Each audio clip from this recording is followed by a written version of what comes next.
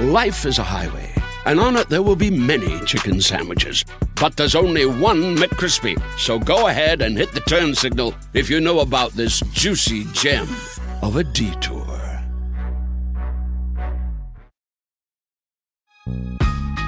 This isn't your average business podcast, and he's not your average host. This is the James Altucher Show.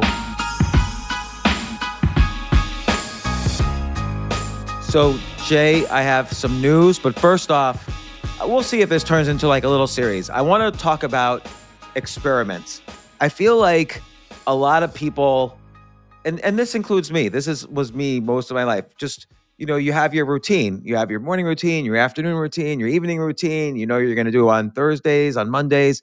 And I write about this in Skip the Line. In order to really learn something, you have to do things. You can't just think about things. You have to do things. And of course, I don't need to do things that have already been done. You need to do experiments. You need to experiment with things that you haven't done before. Of course, you want to do safe experiments, and you don't want to hurt anybody, and you don't want to hurt yourself, and you don't want to take huge risks. But that's the idea of experiments, is that you have a theory that could improve your life, or a theory that you want to try out, or an area that you want to be better at life in. And so you figure out an experiment to make yourself better. A great example might be, I always use comedy as an example, but I'll do comedy, then I'll do a business example. In comedy, if you want to be better at dealing with a hostile crowd, here's an experiment. Do stand-up comedy in a subway. It's scary, but it's easy. It's cheap. It costs nothing. Well, subway fare. So what? Well, I don't even like $2. $2.25. Wow, they raised prices. Yep. There's little downside. The worst case is a bunch of strangers heckle you. And there's huge upside, which is that you'll get better at dealing with a hostile crowd. And because people are only on the subway for a few minutes or seconds, you have to tighten up your jokes. So that an experiment like that, the upside is you'll greatly improve. And the downside is you'll learn a little bit something about yourself. You'll conquer your fears a little bit because it's very scary. I've done it. And you'll have a story to tell. So in business, an experiment might be, well, I wonder if this product is good. And you make a little ad and you put it on your Facebook page, or maybe you advertise it on Facebook with a $20 budget, and you simply see if anyone clicks on it. Particularly if strangers click on it, it might mean they want to buy it. Like, let's say I designed some clothing, but I haven't made it yet. I'll make an ad for the clothing. And like, let's say I have an astronaut helmet as a COVID mask. New COVID mask. It's the International Space Station official COVID mask, or some jokey thing.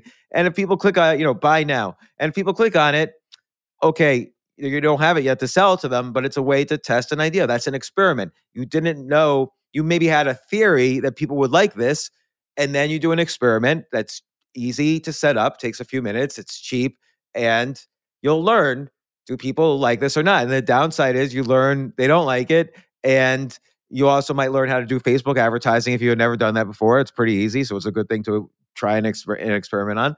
Or you have the upside is, oh my gosh, 100% of the people who looked on this clicked it. That never happened before. This is going to be a huge winner. And then you actually start selling it.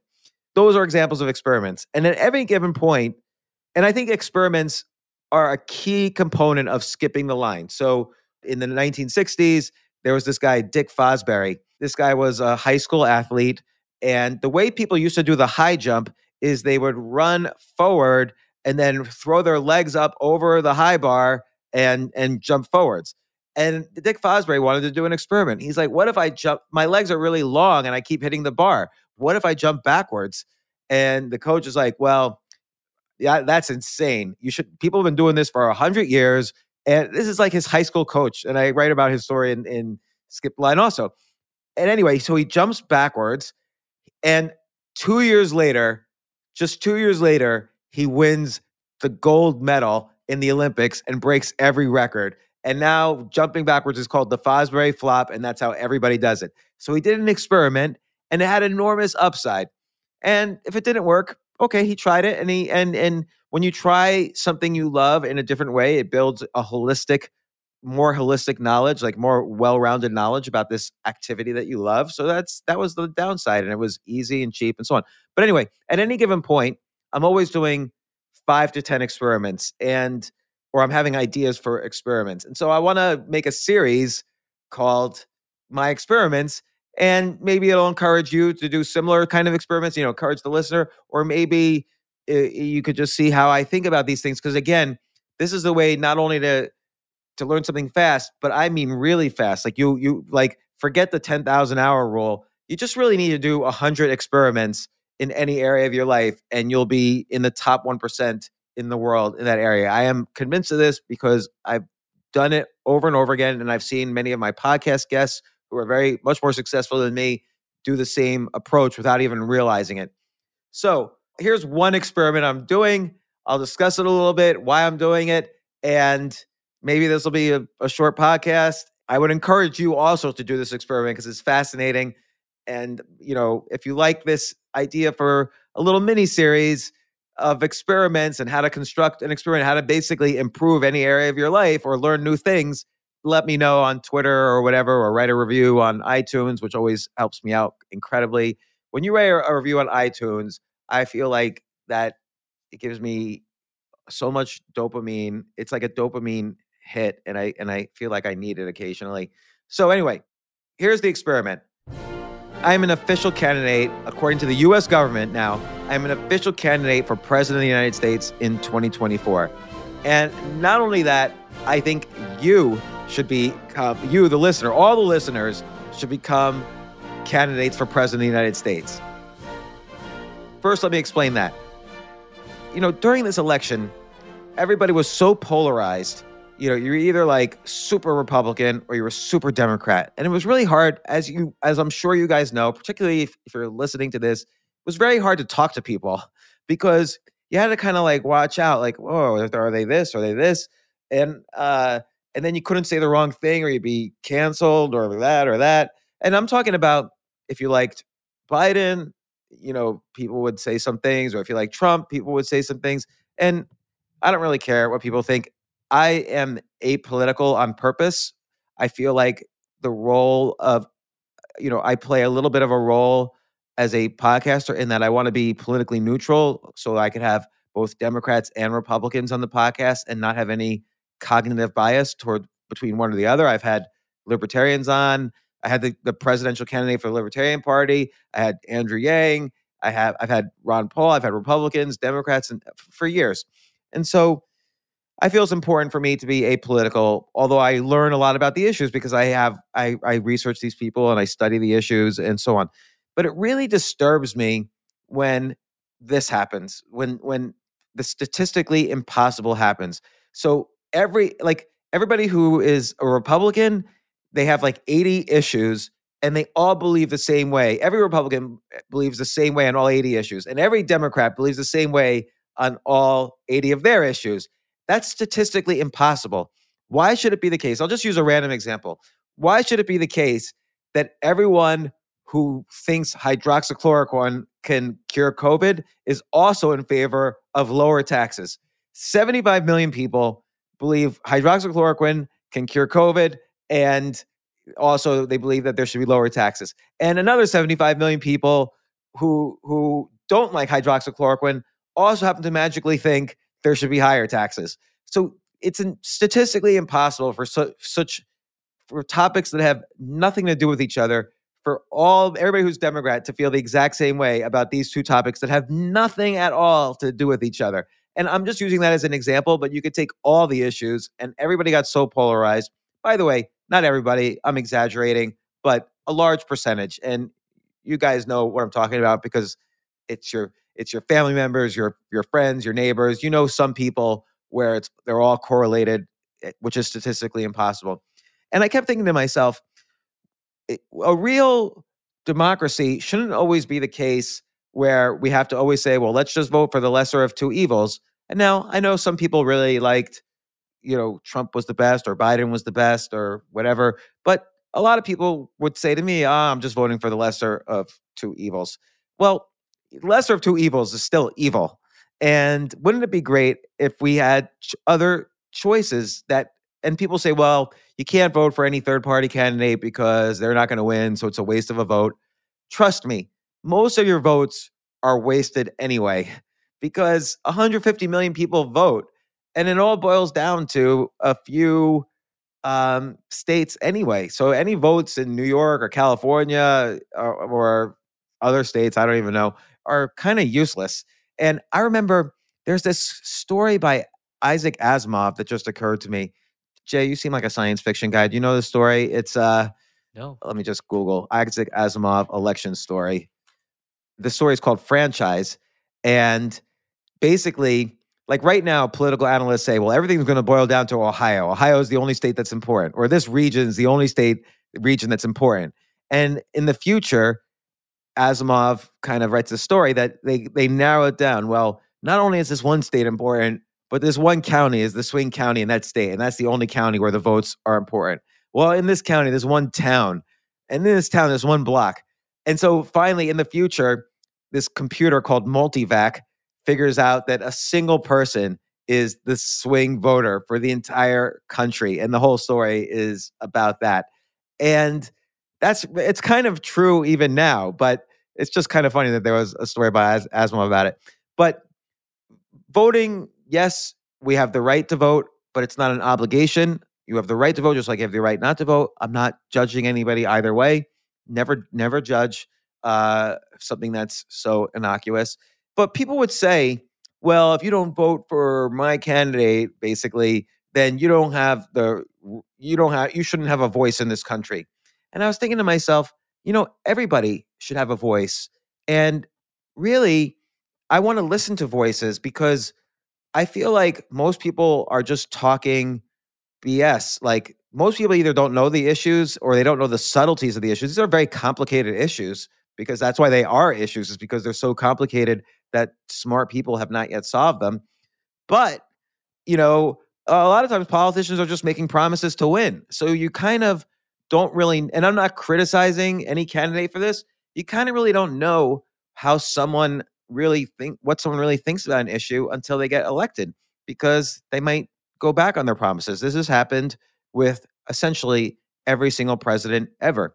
The other thing I'll mention is that I went to newspapers.com, which is an archive of every newspaper since the 1700s. And I searched for the phrase, in quotes, most important election ever.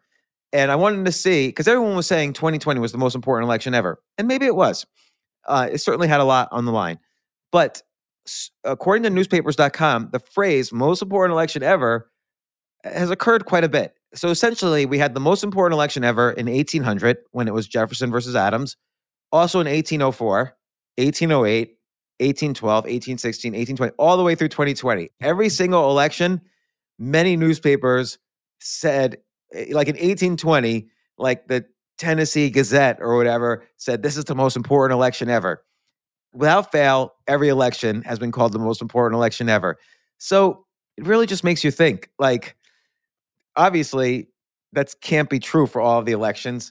So instead of it being all about a game, a popularity contest, the most important election ever, what do people care about? Who has smart ideas? The real secret of a good constitutional democracy is that there is a free exchange of ideas, and that if people disagree with each other, they use the process to come to some consensus, or they decide who is going to win this time, and then they move forward, because then there's the next election. Obviously, that's kind of breaking down now, where people are unfriending each other and hating each other, and there's violence when people disagree. But that's the opposite of democracy. You want people to disagree with each other. You want to disagree with other people so that and you want to, it's almost, you should have the practice of talking to someone who disagrees with you and have a discussion with them instead of an argument. Because most people are wrong anyway, or most people don't know all of the issues. I'll give an example, and I've probably given this example before. My business partner is pro-life, and I'm pro-choice. But we've never had an argument. Because there's too much at stake. We're very good friends, and even though I feel strongly about pro-choice, he's religious. He's religious since he's a baby. His family's religious, so he's pro-life. It makes sense for him. And I just want to just say a few words where, like, he doesn't just sort of protest at Planned Parenthood or whatever. He takes in foster kids. He adopts kids. His wife counsels young girls who, either, make various decisions, but they just need, legal help, or they want to find adoption for their kid if they have the kid. So they're really good people, like really good, honest people. So it'd be silly for me to be upset at him for disagreeing with me. But we have discussions about it. And there's nuances, like nobody really knows when conception begins. And, and even if conception begins the second you have sex, maybe it's okay to not consider this person real until they're born. Like there's 1,000 different ways to look at this. And I always try to be fair. A good, important concept is I try to do, I've talked about this before, I try to do what Charlie Munger calls invert, which is try to argue the other person's side even better than them. And ever since I started doing this, my life has gotten better, because I've even gotten to be better at debates and discussions. Because when someone's trying to convince me of something, I've already in my head argued their position against me better than they do. So I will tell them, look, you're not convincing me, but if you want to convince me, do X, Y, and Z. Maybe talk about this, talk about this, talk about this. And by the way, that builds trust with them. And sometimes I do get convinced, and it lets me have an open mind. I've changed my mind on various issues over the past couple of years, and it's just an interesting way to do things. But let's get to the experiment. I figured, you know what? Everybody tells me people who don't vote shouldn't have a voice, and I disagree with that. I think everybody who's intelligent and has some sense of the issues and has looked at them, probably people a lot smarter than me that I could learn from, I would like to hear their voices and hear what they think, particularly if it's unique. It's like Andrew Yang told me, there is a lack of supply in the market of ideas. So good ideas are very valuable, whether you vote or not. I want to hear good ideas. And so how do you avoid people saying you don't have the right to a voice if you don't believe in X, Y, and Z? Well, I figured I'll run for president. This is the experiment. So I went to fec.gov, and I'll go there right now. It took about 10 minutes. I filed to run for president. And you have to put your campaign committee, but it doesn't have to be incorporated or anything. You just put the name of your committee and you say which election you're running for. And now if you've searched for me, you'll figure it out. I'm not going to go step by step how to do this, because it took me 10 minutes to figure it out myself, or 15 minutes to be fair. And I'm officially, just like any other candidate is, just like Joe Biden was and Donald Trump were in 2020, I am officially just as much a candidate for president in 2024 as any other candidate. And by the way, let's search on candidates for a second. Well, I'm going to search for myself first. Here's my campaign committee. Candidates, James Altucher, and then committee, James Altucher for president. And I have a little ID. It doesn't show me. I have to search in the raw versions, but let's click on raw versions for a second. And here's everybody who has filed committees recently and what they're running for. There's a lot of people running. I remember in 1980, there was no internet website. So I was 12 years old, and I wrote to the Federal Elections Commission, and they sent me this 100-page printout, because there was 1,000 people running for president. And you think, oh, it's just the big guys. But no. And so I made it, I was 12, and my parents were very upset because phone bills were very expensive then. And they would, every month, I was like an addict. I'd get home from school. Sometimes I would even skip school and to do this. I would just call everybody in this Federal Elections Commission printout all day long. I called every candidate. And again, not like the big ones. Jimmy Carter and Ronald Reagan were running against each other then. But I would call, and Ted Kennedy was running in the primaries. But I remember there was this one guy, I always remember him, Jim Boren, Boren. And I wonder if he's still alive. Hold on one second. Anyway, Jim Boren was a genius. He wasn't running for president. He was running for vice president. Vice president under who? Nobody. He just wanted to be vice president. And he was even telling me, it's the best job in the world. You don't have to do anything. God forbid someone dies and you have to be president. But vice president, you're like the second most important person on the planet, and you don't even have to do anything. You have to do nothing. And so, and I'm like, well, my interviewing skills weren't what they were now. So after I asked him what he ate for breakfast and where does he live and is he happy, I said, what's your slogan? And he says, when in doubt, mumble. Here it is, actually. I'm looking at his Wikipedia page. Oh, I saw he died in 2010 at the age of 84. He said, when in charge, ponder. When in trouble, delegate. When in doubt, mumble. Genius. He's my favorite candidate ever. But I remember I called another guy who was, he said he was the great grandson of Chief Crazy Horse and he was running for president. I talked to so many insane people during this process. And I talked to some, I talked to the wife of John Anderson, who was the third party candidate who I think he got like 20% of the vote in 1980. He was like a liberal Republican. And she was very upset at me because I kept misquoting her. She said, read back the quote. And I was 12 years old. And I actually got my interviews, some of my political interviews published in the South Brunswick Central Post, and I got paid $75 for it. So I was a professional interviewer at the age of 12. The only problem is this is a skip the line technique that I wouldn't recommend. I kept calling these senators and congressmen and saying, oh, I am calling on behalf of the Middlesex County Home News. Can I interview the senator, like Senator Kennedy or whatever? And so I remember I think it was Paul Sarbanes from, I think that there's a bill called the Sarbanes-Oxley bill. So I called Senator Paul Sarbanes. I believe he was from Maryland. And I said I wanted to interview him for the Home News. Again, I was 12. Please don't judge me. He calls the Home News.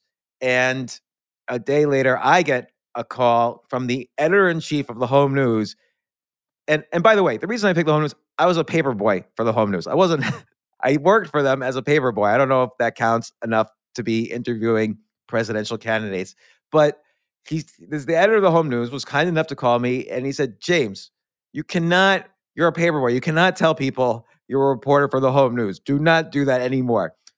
But he was very nice. He gave me a tour of the Home News, and we sat down in his office, and I said, can I please write for the Home News? And he said, James, I have people with PhDs who sometimes don't get accepted for jobs here. Can't hire a 12-year-old kid. So that was my first professional interviewing experience. Now I can say, listen, I'm calling on behalf of the James Altucher Show, and it's legit. And I've had other newspaper jobs since then. So the Home News, I didn't give up. I persisted. And that's persistence for you. So there's even more people running for president now. If you browse and spend time at fec.gov, let me see if I can process by presidential candidates. Search candidates for president. Do they actually mention what their mission is on there or no? fec.gov? Oh, no. You mean the candidates? Yeah. No, they do not. Like, okay, here's like, for instance, some candidates and how much money they've raised. Michael Bloomberg raised $1.1 billion. Joe Biden raised a little over $1 billion. And Donald Trump raised $811 million. But those are the top guys. This is for 2020. Let's go to some random person. Like, here's a person who ran as an other, Mr. Clifton Lee Roberts. And he raised $4,000. Wow. And what was his political party? Well, he's independent. Sometimes they list a party. Unitemized individual contributions were 1,240. Itemized individual contributions were 3,465. And let's see, his committee is Clifton Roberts for president and National Campaign Committee for Clifton Roberts in 2016. And by the way, he still was in the top 100. There's thousands of people here. So let me see. I'm just going to Google Clifton Roberts. Is he like a congressman or something? Or is he nobody? His party is called the Humane Party. It's a nice name. Oh. And the Humane Party is even in Wikipedia. It's the Humane Party emerged in 2009, seeking rights and legal personhood for all animals. So, Wait, Jay, what your does that dog mean? would have voting rights. Wait, they Like, just go so- there and they just sniff? Like, so they have to have treats by the booth, right? Like, they would just go for the best smelling treats and then they just put their paw and then they Yeah, vote. maybe. I mean, you'd have to really campaign. You need more than $1 billion to win for president. If that was, let me see how to find. If you could go to the next page. Oh yeah, there's so I have 100 results per page, and there's 1,200 pages. So let's even go. So wait, 100 per page, 1,200 pages. So there's 120,000? Yeah, it must be that many people. So here's Kenny Rodeo. Kenny Rodeo raised $0. I mean, with a name like Kenny Rodeo, I gotta Google it. Give me this moment. Kenny Rodeo. I almost want to vote for him just because of his name. Okay, so he has a website, Kenny Rodeo for President 2020. Let's meet Mr. Rodeo. Or it could be Dr. Rodeo. You never know.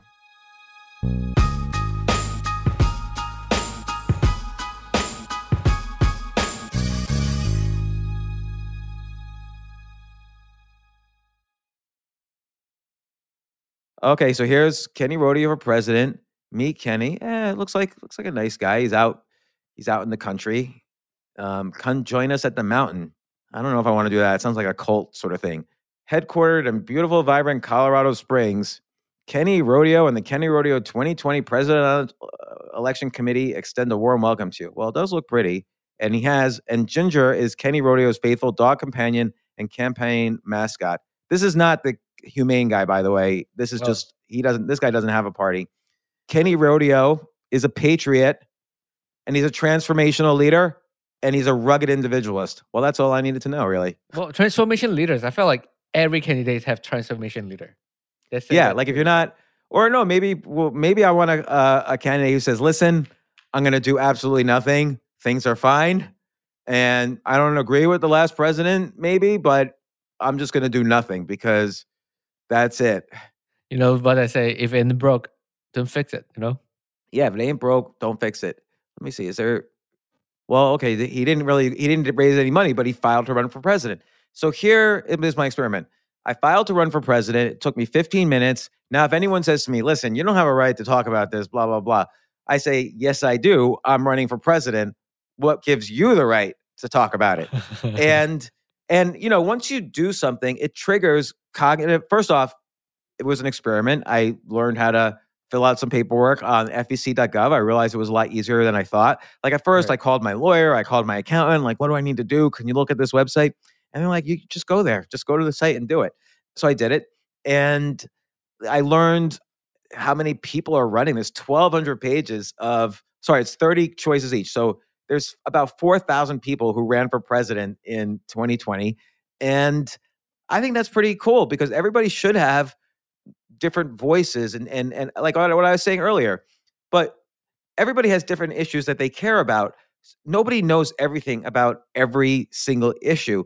It forced me to think, like if I had to express my platform, for instance, okay, there are some issues I really care about, but also what's really important and that hardly any president talks about is what's my style of governing? Like, let's say I don't know anything about, I don't know, the level of carbon emissions in the air, or let's say I don't know anything about the situation in Myanmar.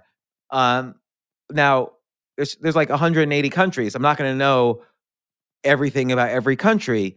So you learn, well, how am I going to delegate and how am I going to pick people and how do you learn to focus on what's important to you? And not that I'm seriously thinking I could win, right? That's not the point. The point is once you do something, you have a cognitive bias that, hey, now I did this. So your brain thinks, well, James did this. He must be taking it seriously. So he should start thinking about what he would do as president, even though I know it's a ridiculous thought. Like, obviously, a Democrat or a Republican is going to win. My party is going to be the skip the line party because I'm just skipping the line. Or people might be like the choose yourself party idea, but I'm still trying to decide. And, I want to have what's my philosophy of governing, not just my issues, not just and a philosophy of governing is something you don't often hear about, but you view politics as a market of ideas, and the only reason someone should run is not because they think they're popular or not because they're ambitious or not because they want power or money, but because they think they have unique ideas better than anyone else, and these ideas you should try. So this is why I think you should run. I think everybody listening to this should run because A, it's funny, and you could print up the document that's on the government site. There's nothing bad that can happen. As far as I know, I did this a few months ago, and you print it up, you can frame it, whatever. You're running for president. You can actually have a party or two. It's just a funny thing, and come up with a platform. Go through the exercise. Like, don't look up the Democrat platform, the Republican platform. Go through the exercise of figuring out what you care about. So, for instance, let's say you care about the climate, and everybody should care about the climate, no matter what you believe in. Well, I realize I don't really know a lot of things. Like some people say, oh, this is happening. But other people say, oh, that data is BS. And by the way, that's scientists on both sides who have told me this. And so what's the truth? I have to research this. Well, and I'll say, well, how about what about hydroelectric or geothermal or wind energy? And people say, oh, well, that's powered by electric grids, which are powered by fossil fuels. And I'm like, well, okay, what about nuclear fusion? Oh, it's used in France, but it's banned in the US. Why? I don't know. So it forces you to really think through to the end the issues you care about.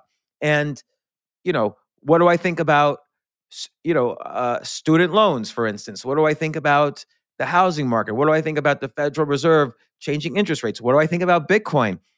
Now, the government has a different view of currency than people do. The government collects taxes in their currency. The currency a government uses to collect taxes is the only legal currency in that country, supposedly. And so what's my stance on the role of Bitcoin? Now, as an investor and as a private citizen, I love Bitcoin. I love the ideas behind it, which is the topic of another podcast. But how would I feel if I was the president and suddenly I can't spy on everyone by their bank transactions? Part of the idea of an official legal currency is that the government knows everything you do. This is what, for anyone who needs to know, this is part of what Palantir Technologies does, is they are hired by the banks to look for suspicious activity in money transactions. Well, you can't do that with Bitcoin because Bitcoin has a lot more privacy and it's decentralized. It's person to person. It's not all controlled by one Federal Reserve. Well, and how do I feel about the printing of money in bailouts? Or how do I feel about, I don't know, blue collar licensing laws? Or how do I feel about the U.S. has the highest per capita prison rate in the world? How do I feel about all these issues? And you can only care about so many issues. So again, what is my philosophy of governing? How do I make sure? Like, I like how Lincoln, for instance, had some of his political enemies in his cabinet. Now, was that a good idea or a bad idea? That's what Doris Kearns Goodwin's book about, what was her book called? Gosh, I read it and I totally forget what it was called. I should have her on my podcast. Jay, let's get her on my podcast. Sure. She wrote wow, she's 78 years old. Oh, then they might not be able to come to the podcast. We'll do a remote. I mean, Team of Rivals, The Political Genius of Abraham Lincoln. Great book. So he had a certain philosophy of governing, which many presidents don't have. And, how do I feel? I like also how James Knox Polk, he promised before he ran in 1844, he promised before he ran, he would only run for one term. So it wouldn't be like he was actively trying to court popular opinion during his term. He could just do what he wanted to do. And he lived up to his promise. He did not run in 1848. Zachary Taylor did. And, I think James Knox Polk is the only president in history to promise he would not run again and live up to that promise. Many presidents only served one term, but he's the only one who said it in advance. And he didn't care. And by the way, people don't realize this. He was responsible for the largest land purchase in U.S. history, which is the Northwest Territory. Most people think it's the Thomas Jefferson with the Louisiana Purchase. But let me see. James Knox, which president acquired the most land? I just Googled it. James Knox Polk, 1 million square miles of land for the United States. And Thomas Jefferson acquired the Louisiana Purchase, which is 828,000 miles. So not as big as what James Knox Polk. So use this trivia at a cocktail party during the next President's Day, and you'll be a big hit with your friends, I'm sure. So what Jay did, actually, Jay and I thought of this idea. Let's make a Facebook group so people who are listening to this and who decide to run for president can post. They can file with the FEC if you want. It's not a requirement, but it's kind of funny. I do recommend people do that because you see how the process works, and it's a good little experiment to do. But then go to, we made a home for you. So go to, Jay, what's the name of the group? It's facebook.com/groups/president 2.0. So the group name is You Should Run for President. You should run for president, and you can see what groups I'm in, and I'm in the group. I'm an admin of the group. So it's Jay. Let me see. Okay, here, I'm going in. And we just launched this group today, actually. Thank you, Jay. got a nice welcome. little banner. It's got You're Uncle welcome. Sam, and it says you should run for president 2.0. And we've got 18 members. And Jay, you want to be chief of staff? Yes, I could be chief of staff, or I can be henchman. Actually, you're right. You could be the chief of staff. You will be my chief of staff. So that's an appointed official. And usually the chief of staff is fired after the first year. But you've managed to survive for a good 5 years with me so far. That's the thing. So- Is there any Asian chief of staff out there before? That's a good question. I don't think so. You'll Yep. become famous as the first Asian chief of staff. Maybe that's my platform is I will hire the first Asian chief of staff if you vote for me. I will get the entire Asian vote. Yes. The whole Yang gang will convert to me. And so you'll that's probably racist somehow. I don't know. But I love Andrew Yang. I'm Yang gang. I like Andrew. But I don't know if I'd vote for him, but I love the guy. He's a great guy. And let's see. There's already people posting. Nobody's posted their platform yet. Maybe because I said I'm going to post my platform tomorrow. But by the time this podcast comes out, maybe people will start posting. So the group is called You Should Run for President, and you should. And I will post in there my platform, my political platform. I'm very serious about it. And again, this is the nature of experiments. It's not like this is a life-changing experiment, but I learned a lot. And I'm happy that I did it. And you don't have to learn a lot. You can learn a little bit. I once did a Kickstarter about where I tried to buy Greenland. I think I talk about that in another podcast. I certainly talk about that in my book, Skip the Line. And I do lots of experiments all the time. Some of them are silly. Some of them are very serious, like when I'm trying to validate a business idea or when I'm trying to improve at investing or comedy or writing. Those I'm always doing those experiments on the things that I love because it's how you skip the line. It's how you get in the top 1% of your field. But today's experiment for the purposes of this podcast was why you should run for president of the United States in the next 10 minutes. And again, the nature of an experiment is it's very easy to do very quickly. Else don't waste your life on it. Like I know one person who spent 6 months raising $2 million for a business, then spent the next 9 months programming the product, and then found out nobody was interested. So if this person had done experiments, they would have found out much sooner and not wasted a year and a half or more of their life. And so just by doing this process, I learned new things about the government. I learned new things about my own issues. And just it made me think we should have many choices for president. It doesn't make sense that there are only two groups where everyone in one group magically believes in the same 80 things and everyone in the other group magically believes the exact opposite. By the way, I found some newspaper articles. Well, you could do the search on newspapers.com. Search for most important election ever. And I also had some fond memories of Jim Boren and other presidential candidates that I've interviewed. It made me think about when I first started interviewing at the age of 12. I was so bad, but I loved it. And maybe that's why I do the podcast today. And again, the key about doing experiments is it allows you to skip that BS 10,000 hour rule.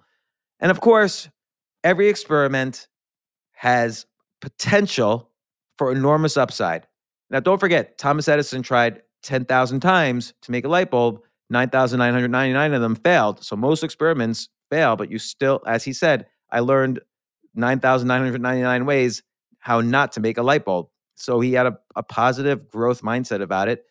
But there is a slight chance that I will win. Very slight. 1 in a billion, gazillion, more atoms than there are in the universe chance. But that gives me hope. And 0.01 chance is still more than 0%, Exactly. 0.101% chance is more than zero. And I promise you this, if I win for president of the United States in 2024, Jay Yao will be my chief of staff. Thank you very much.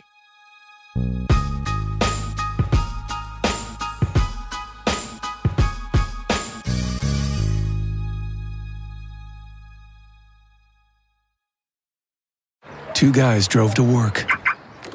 Neither guy wore a seatbelt. One guy got a ticket. One guy didn't. The same two guys drove home. One guy wore his seatbelt. One guy didn't. One guy made it home. The guy not wearing his seatbelt didn't. Don't risk it. Click it or ticket. Paid for by NHTSA.